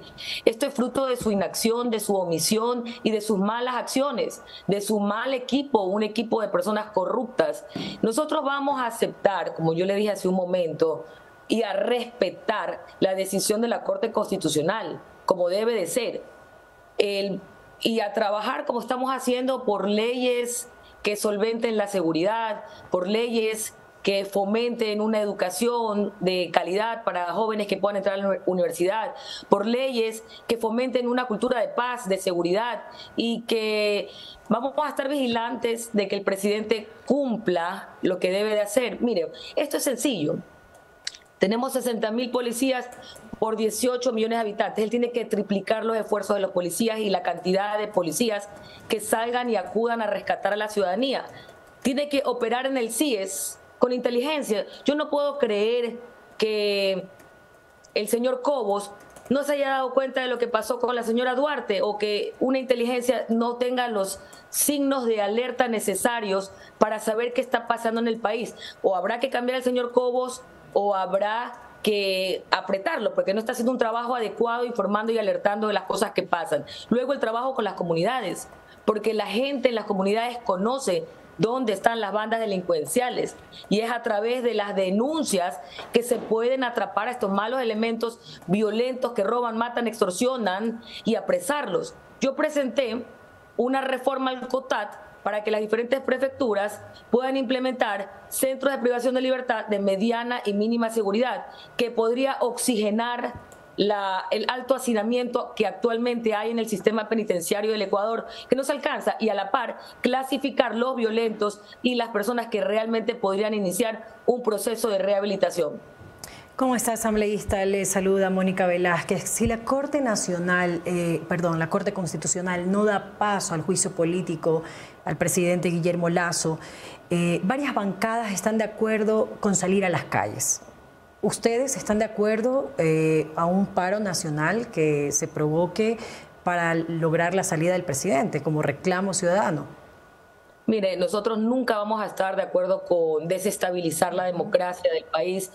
Un paro es parar, es detener el impulso, el progreso, el desarrollo de un país que necesita a gritos empleo, desarrollo, trabajo, oportunidades. Ahora, manifestarse es otra cosa. Correcto. Manifestarse y exigir y reclamar que hayan políticas públicas en seguridad, que hayan acciones contundentes para acabar con el crimen, que hayan medicinas, eso es otra cosa. Pero un paro, como lo dice la palabra, parar y detener al país, no es procedente. Usted dice, nosotros rescatamos que el presidente Guillermo Lasso se vaya a su casa. Viendo la situación actual que vive el país, ¿se arrepienten de ese pacto? Mire, yo creo que él ha sido un mal funcionario. No sé si sea un mal hombre, pero una persona que miente, que incumple las promesas, que engaña al pueblo ecuatoriano. Usted engaña al soberano, no merece estar en el puesto que el soberano le dio. Incumple sus promesas, se olvida, se va de viaje, no atiende lo social, no atiende las medicinas, la salud del pueblo enfermo, empobrecido, con necesidades. Ahora con este cambio climático y esta inclemencia climática. Yo estuve hace poco en el batallón del suburbio, el agua le da hasta el ombligo a la gente. Claro. Y no hay soluciones urgentes. No se atiende lo urgente. Entonces, yo sí creo que la decepción, la ansiedad, el miedo que vive el pueblo ecuatoriano por todas las crisis que se han sumado, el clima, la inseguridad, la falta de medicinas, la falta de oportunidades, la falta de empleo, la falta de oportunidades para que sus hijos estudien y tengan educación de calidad, todo se suma a una cabeza que contrata funcionarios corruptos, que contrata ministros y luego los descarta como cambiándose de camiseta pensando que así se resuelven los problemas graves del país. Y los problemas graves del país se resuelven con acción a corto, a mediano y largo plazo. Y no hay un plan de desarrollo ni a corto, ni a mediano, ni a largo plazo porque no se siente. Porque no ha invertido en la policía, no ha invertido en la educación, no ha invertido en la seguridad. Lo que sí ha invertido es en la deuda, en el FMI, a pagar y recibir bonos. Eso sí, ahí olvídese que estamos, pero puntualitos. Asambleísta, finalmente el ministro Cucalón salió de sus filas del Partido Social Cristiano y tiene la tarea de rescatar el diálogo. ¿Tiene conversaciones con ustedes, con el partido? ¿Hablan con él? Mire, yo creo que el ministro Cucalón es una persona muy decente, muy capaz. Yo quise contactarlo porque había un problema con la CTE, que ellos se sentían que estaban siendo absorbidos por la policía y para que él le dé un respaldo a la Comisión de Tránsito del Ecuador, que no sean absorbidos, que tengan su independencia y su autonomía. Y me contestó muy amablemente. Yo creo que es un señor muy profesional, un abogado, un jurista, que va a hacer un buen trabajo, pero se necesitan muchos Henry Cucalón para resolver el problema del Ecuador. Se necesita también escuchar, porque ¿de qué le sirve que Henry le pueda asesorar si el mismo presidente termina asesorando a sus asesores y haciendo lo que le da la gana? Porque hemos visto 2 años en el que no ha escuchado, 2 años en el que no ha tenido un acercamiento al pueblo ecuatoriano, al latir del corazón enfermo, empobrecido, con necesidades, que no han sido atendidas. Entonces, aquí hay que observar si es que Henry Cucalón es ese puente, ese diálogo que puede resolver las graves crisis del país. Porque aquí no nos importa a nosotros lo que dice la ley, aquí la gente quiere comer. Aquí la gente quiere tener seguridad, aquí la gente tiene necesidades y lo que pasa en la Asamblea o en el Ejecutivo, créame que el pueblo le tiene sin cuidado. Asambleísta Weber, muchísimas gracias por el tiempo que nos ha concedido, por la entrevista. Un abrazo fuerte. Muchas gracias, bendiciones. Escucharon ustedes al asambleísta del Partido Social Cristiano, Geraldine Weber. Vamos a ir a una invitación que hicimos a última hora. Le agradezco muchísimo a mi tercer invitado por haber aceptado esta invitación ante la tragedia ocurrida en Alausí. Hemos tenido que revisar la agenda de este programa. El Gobierno Nacional ha desplegado a las fuerzas civiles y a las fuerzas del Estado Nacional y del Gobierno Nacional para dar una atención prioritaria a la gente en el Alausí. Hemos visto ya las imágenes, si me ponen la imagen aérea de la tragedia del Alausí, que es impactante la magnitud que ha tenido la tragedia. Hay más de una decena de personas fallecidas, una decena de personas desaparecidas. Hay grandes esfuerzos y un debate naciente sobre si la Secretaría Nacional de Gestión de Riesgos estaba al tanto o no, que me parece en este momento secundario. Christopher Velasco es presidente de la Asociación de Profesionales de Riesgos. Muchísimas gracias, Christopher, por haber aceptado esta invitación. Un gusto tenerte nuevamente en el programa. Sí, primero agradecerte por el espacio. Creo que es un momento importante, no para ver culpables, sino para ver cómo podemos aliviar el sufrimiento humano. Y en eso, desde la asociación, un sentido pésame a todas las familias que han perdido a sus seres queridos y un agradecimiento especial a los organismos básicos de respuesta y socorro que están haciendo lo posible por aliviar ese sufrimiento humano, ¿no? Lo que ha sucedido despierta las mismas dudas que nos despierta cualquier catástrofe y cualquier desastre, y es la duda de si estamos haciendo lo correcto para prevenir que estas cosas sucedan o para mitigar los daños que pueden venir de la mano de este tipo de desastres. Creo que es importante reconocer, sin necesidad de buscar al culpable, de que necesitamos cambiar la política pública de gestión de riesgos. Si nosotros planteamos una cuestión solo reactiva, lo que nos va a pasar es esto, digamos, tenemos varios frentes ahora, inundaciones en el litoral ecuatoriano, el volcán, el sismo y ahora la cuestión del deslizamiento. Y digamos, esto al final lo que nos lleva a entender es que no tenemos un gran escenario que le permita al presidente de la República tomar decisiones multisectoriales para atender de manera preventiva, no tanto reactiva algunas cosas. Por ejemplo, la red vial. Si es que la red vial tuviera mantenimiento, si hubiera una estabilización de taludes, si articulamos los diferentes niveles de gobierno para poder trabajar sobre esa línea, creo que tendríamos otras respuestas. El problema está en que en la agenda política y en la agenda pública la gestión de riesgos y el cambio climático acaban asomando solo cuando esto pasa en una emergencia, en un desastre, ¿no? Voy a pasar la palabra al panel por cuestión de tiempo. Javi y Moni. Gracias por atender este llamado de entrevista a última hora. ¿Cuáles serían los procesos que se deban seguir para entender un poco los sectores aledaños? Porque entiendo yo que esto afecta a una zona, pero debe poner en alerta a sectores aledaños, sectores con una geografía similar a la de Alausí, para evitar nuevas tragedias, debido a que el clima va a seguir como está o como ha estado en estos últimos días.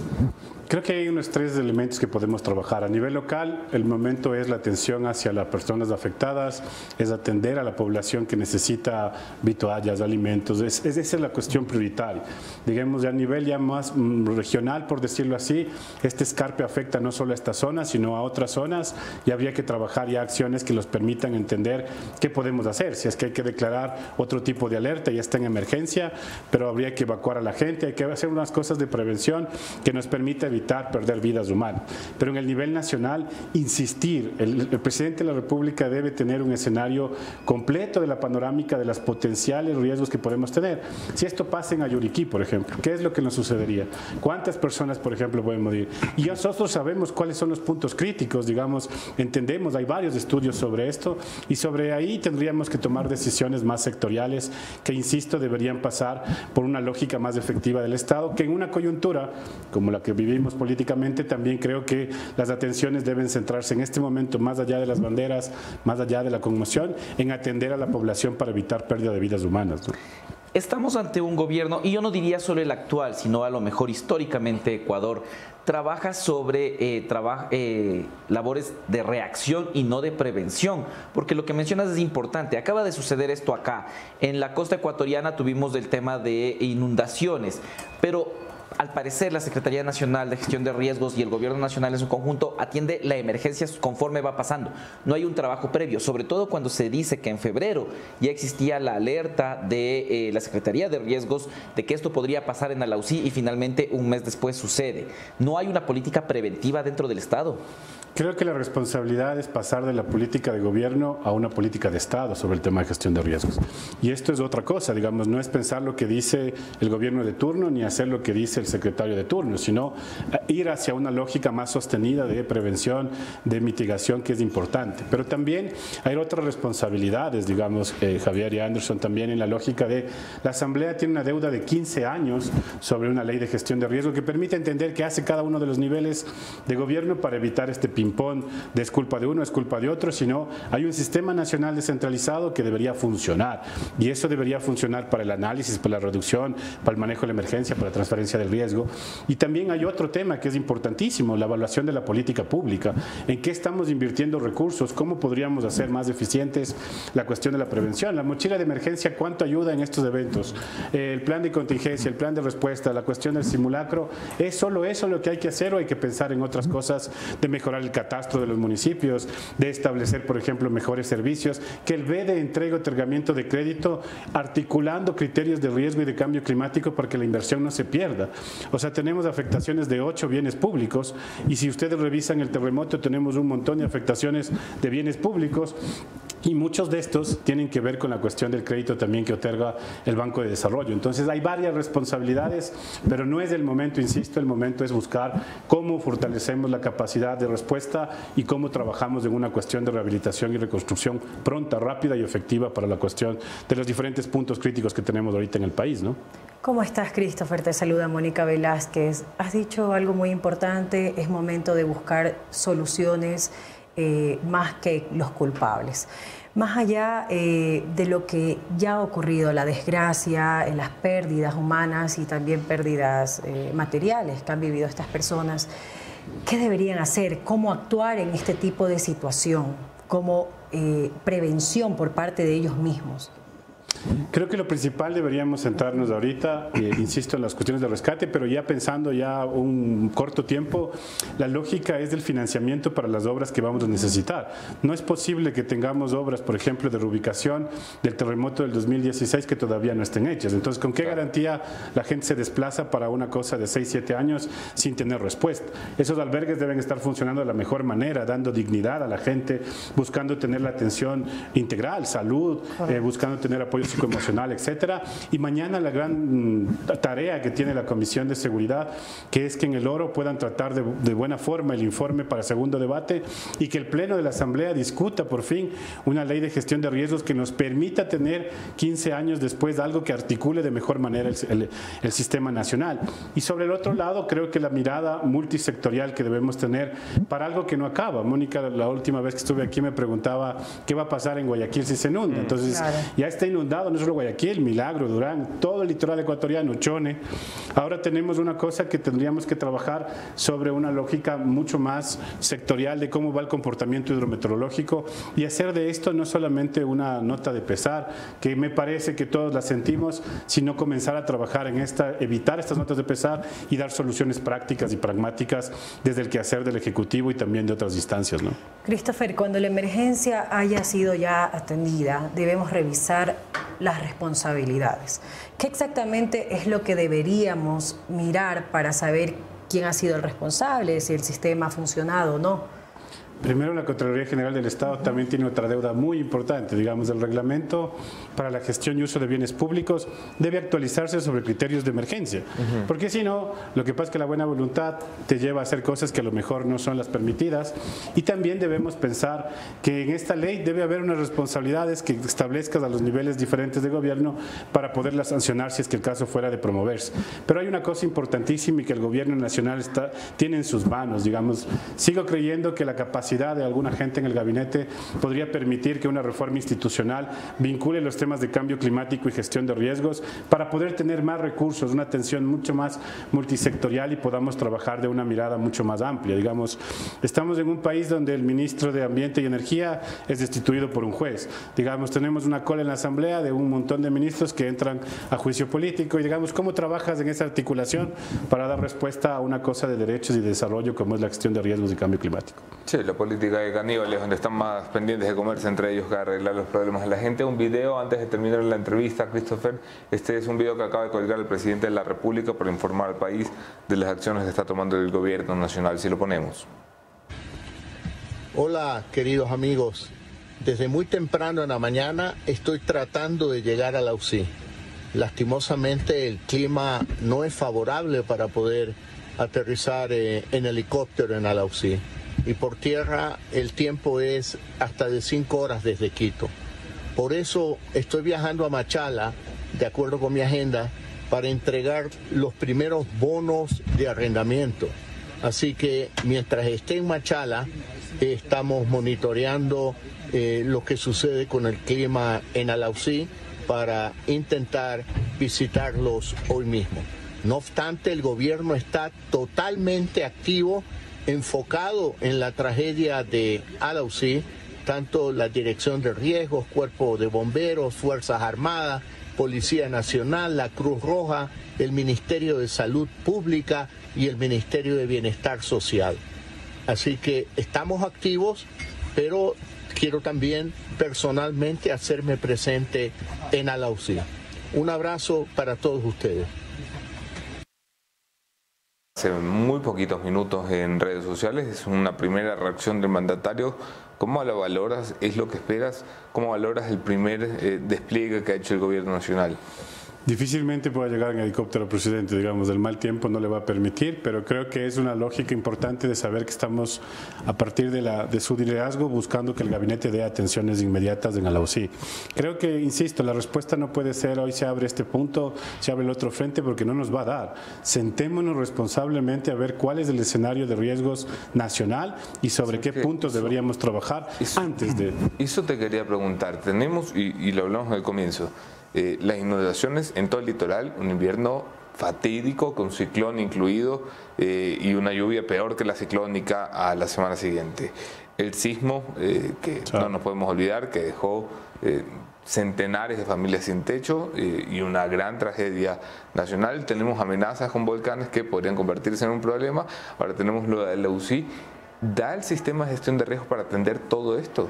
No, evidentemente necesitamos reforzar la institucionalidad, pero también insisto, Anderson... Pero ha habido recortes en lugar de reforzar. Claro, digamos, ¿no? Hay que dar más capacidad de personal en el territorio, hay que dar mucho más infraestructura también a los gobiernos locales para poder articular algunos procesos de mitigación del riesgo.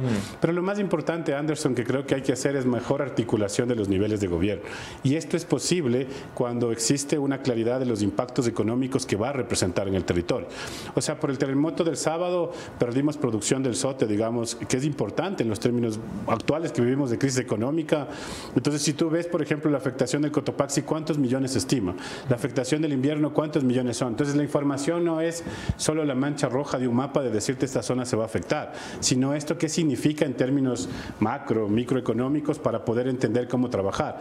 El presidente anuncia, por ejemplo, el bono de arrendamiento. ¿Cuánto tiempo va a durar ese bono de arrendamiento? Tiene un techo, 6 meses, podrías dar un año, ¿cuánto puedes darle? ¿Quiénes son las personas beneficiadas? Y a partir de eso la respuesta es esa y luego la casa y la cuestión que perdiste cuando llega. Entonces volvemos a repetir lo que se ha hecho anteriores gobiernos, o sea, hacer una atención que básicamente te da un parche pero no te da la solución de los problemas que tenemos, ¿no? Christopher, muchísimas gracias por habernos acompañado en un momento como este. Es importantísimo la revisión que acabamos de hacer. Javi Moni, para terminar y a la conclusión.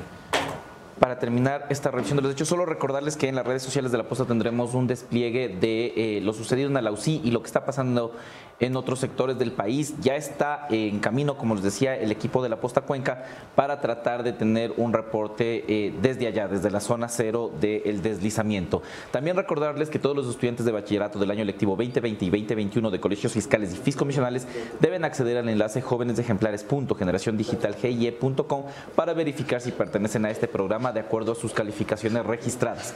Este es un mensaje de la empresa pública DACE y además un mensaje de la alcaldía de Cuenca, porque Cuenca, cantón de colores, texturas y tradiciones, Cuenca, el motor del austroecuatoriano y el mejor lugar para vivir.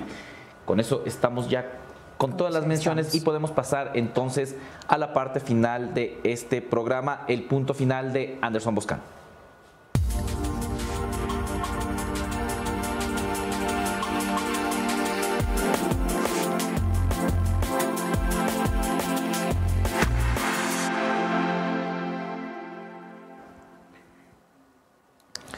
Casi 2 meses desde la renovación del gabinete y el presidente puede decir que con Henry Cucalón tuvo un acierto. La pregunta es, ¿qué pasa con el secretario general de la administración, el señor Sebastián Corral, que 2 meses después no ha dado sino Problemas y torpezas. Una corta revisión. Las únicas palabras que se conocen de Corral de momento, un audio publicado por nosotros donde el señor dice que en Reino Unido se demoran más que en el Ecuador por dar pasaportes, así que qué bueno, más o menos, que en el Ecuador estemos en soletas. En esa misma conversación no lo publicamos porque me parecía feo seguir publicando cosas de Corral sin tenerlo siquiera en entrevistas. Corral dice que es muy difícil dirigir este Titanic, en referencia al gobierno nacional. Yo no sé si le han contado a Corral cómo acabó el Titanic. Y no quiero hacerle spoiler, señor Corral, pero lo que está usted sugiriendo es lo mismo que decía Maguad cuando asumió el gobierno, es que esta vaina se va a hundir. Y así parece. El señor Corral, para quien no lo conoce, es el nuevo secretario general de la administración. Antes, supuestamente, fue el principal accionista de Teleamazonas. Digo supuestamente porque legalmente era así, había unos papeles que decían que él era el dueño de Teleamazonas. Trabajó en la industria de los medios muchos años de la mano de Fidel Legas, que era en realidad la relación que le importaba al presidente Lasso. Fue salpicado por el escándalo de las vacunas VIP, con el que se probó su falta de temple, de solidaridad, cuando este medio de comunicación y este periodista hicimos públicos en febrero del 2021, debe ser, que 3 miembros de la familia del señor Sebastián Corral, así como muchos otros miembros de las familias de dueños de medios de comunicación y periodistas, se beneficiaron de vacunas adelantándose a la gente que estaba en mayor situación y condición de riesgo de cara al COVID. Es decir, se saltaron la fila para salvar sus vidas en desprecio de la vida de los otros. Estas son referencias que tenemos del señor Sebastián Corral antes del gobierno. ¿Qué tenemos desde que es parte del gobierno? 2 o 3 cosas. Que han dado muy interesado en los derechos televisivos del fútbol, que finalmente la CNT terminó por aprobar con Disney, la compañía más grande del planeta en cuanto a entretenimiento, y el señor Corral se oponía y metía las narices por ahí, una cosa muy rara que nunca terminó por justificar, nunca dijo esta boca es mía. Y ahora lo segundo que sabemos es que el señor Corral fue mencionado en este espacio por Rafael Cuesta el día jueves. Y este fin de semana le han pedido la renuncia a Rafael Cuesta como gerente de TC Televisión. O el señor Corral se está cobrando una vendetta histórica que ha habido entre los Cuesta y los Corral, o el señor Corral está aprovechando, como nos dice nuestra reportería, una relación de la que él saca pecho y que yo hoy expongo. El señor Corral ha ido donde el presidente, y desmiéntame Corral, ha ido donde el presidente a decirle que la relación con la fiscal general la maneja él. Yo estoy seguro que la fiscal general se va a enterar de esto viendo este programa. Que él maneja la relación con la fiscal general y que hay que sacar a Cuesta casi por pedido de la fiscal general. Eso es lo que le ha hecho entender el presidente. Que la fiscal general de la Nación, como fue cuestionada por Rafael Cuesta, se sentiría ofendida después de la entrevista y que lo más prudente era sacar al gerente de TC Televisión que está ahí desde el día 1 del gobierno. Primero, el señor Corral, hasta donde nos da la reportería, no es vocero de la fiscal general, ni dueño de la fiscal general, ni jefe de la fiscal general, ni debe hablar por la fiscal general. No debería hacerlo, pero lo hace. La pregunta es si el presidente le cree, si la fiscal general lo va a permitir y si el país alguna vez le va a pedir a este señor, que ha vivido siempre las relaciones de terceros, antes de Fidel Legas y hoy de las que dice tener con otras autoridades del Estado, paseándose por cargos como embajador para ser recibido por la reina Isabel, sin prestarle a este país ningún servicio realmente representativo. El señor Corral es un peligro para el gobierno y se los estoy diciendo hoy, 40 días después de que lo nombraron.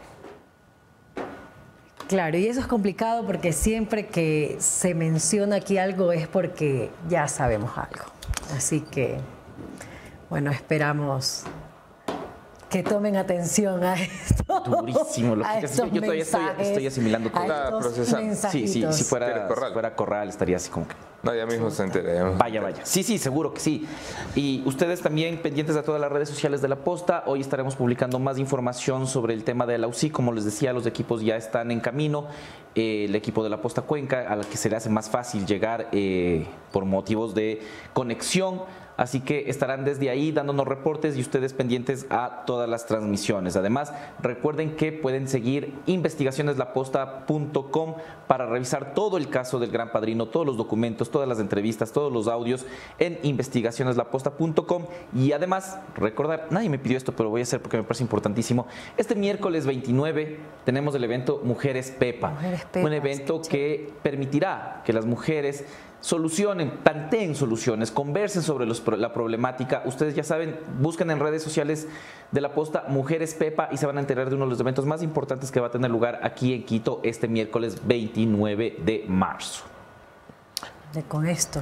Maravilloso. Ok, recordatorio, si entras a investigacioneslaposta.com te encuentras con la gran investigación del Gran Padrino, escrita por el gran equipo de la Posta, de este gran medio de comunicación, por el Gran Padrino, por la gran información. Todo fue gran, ¿no? Todo es gran. Ok. Un gran saludo para todos ustedes, que tengan una gran semana. Este fue un gran programa. Gran adiós. La gran Mónica Velázquez, el gran Javier Montenegro, su servidor Anderson Boscán. Chau, chau.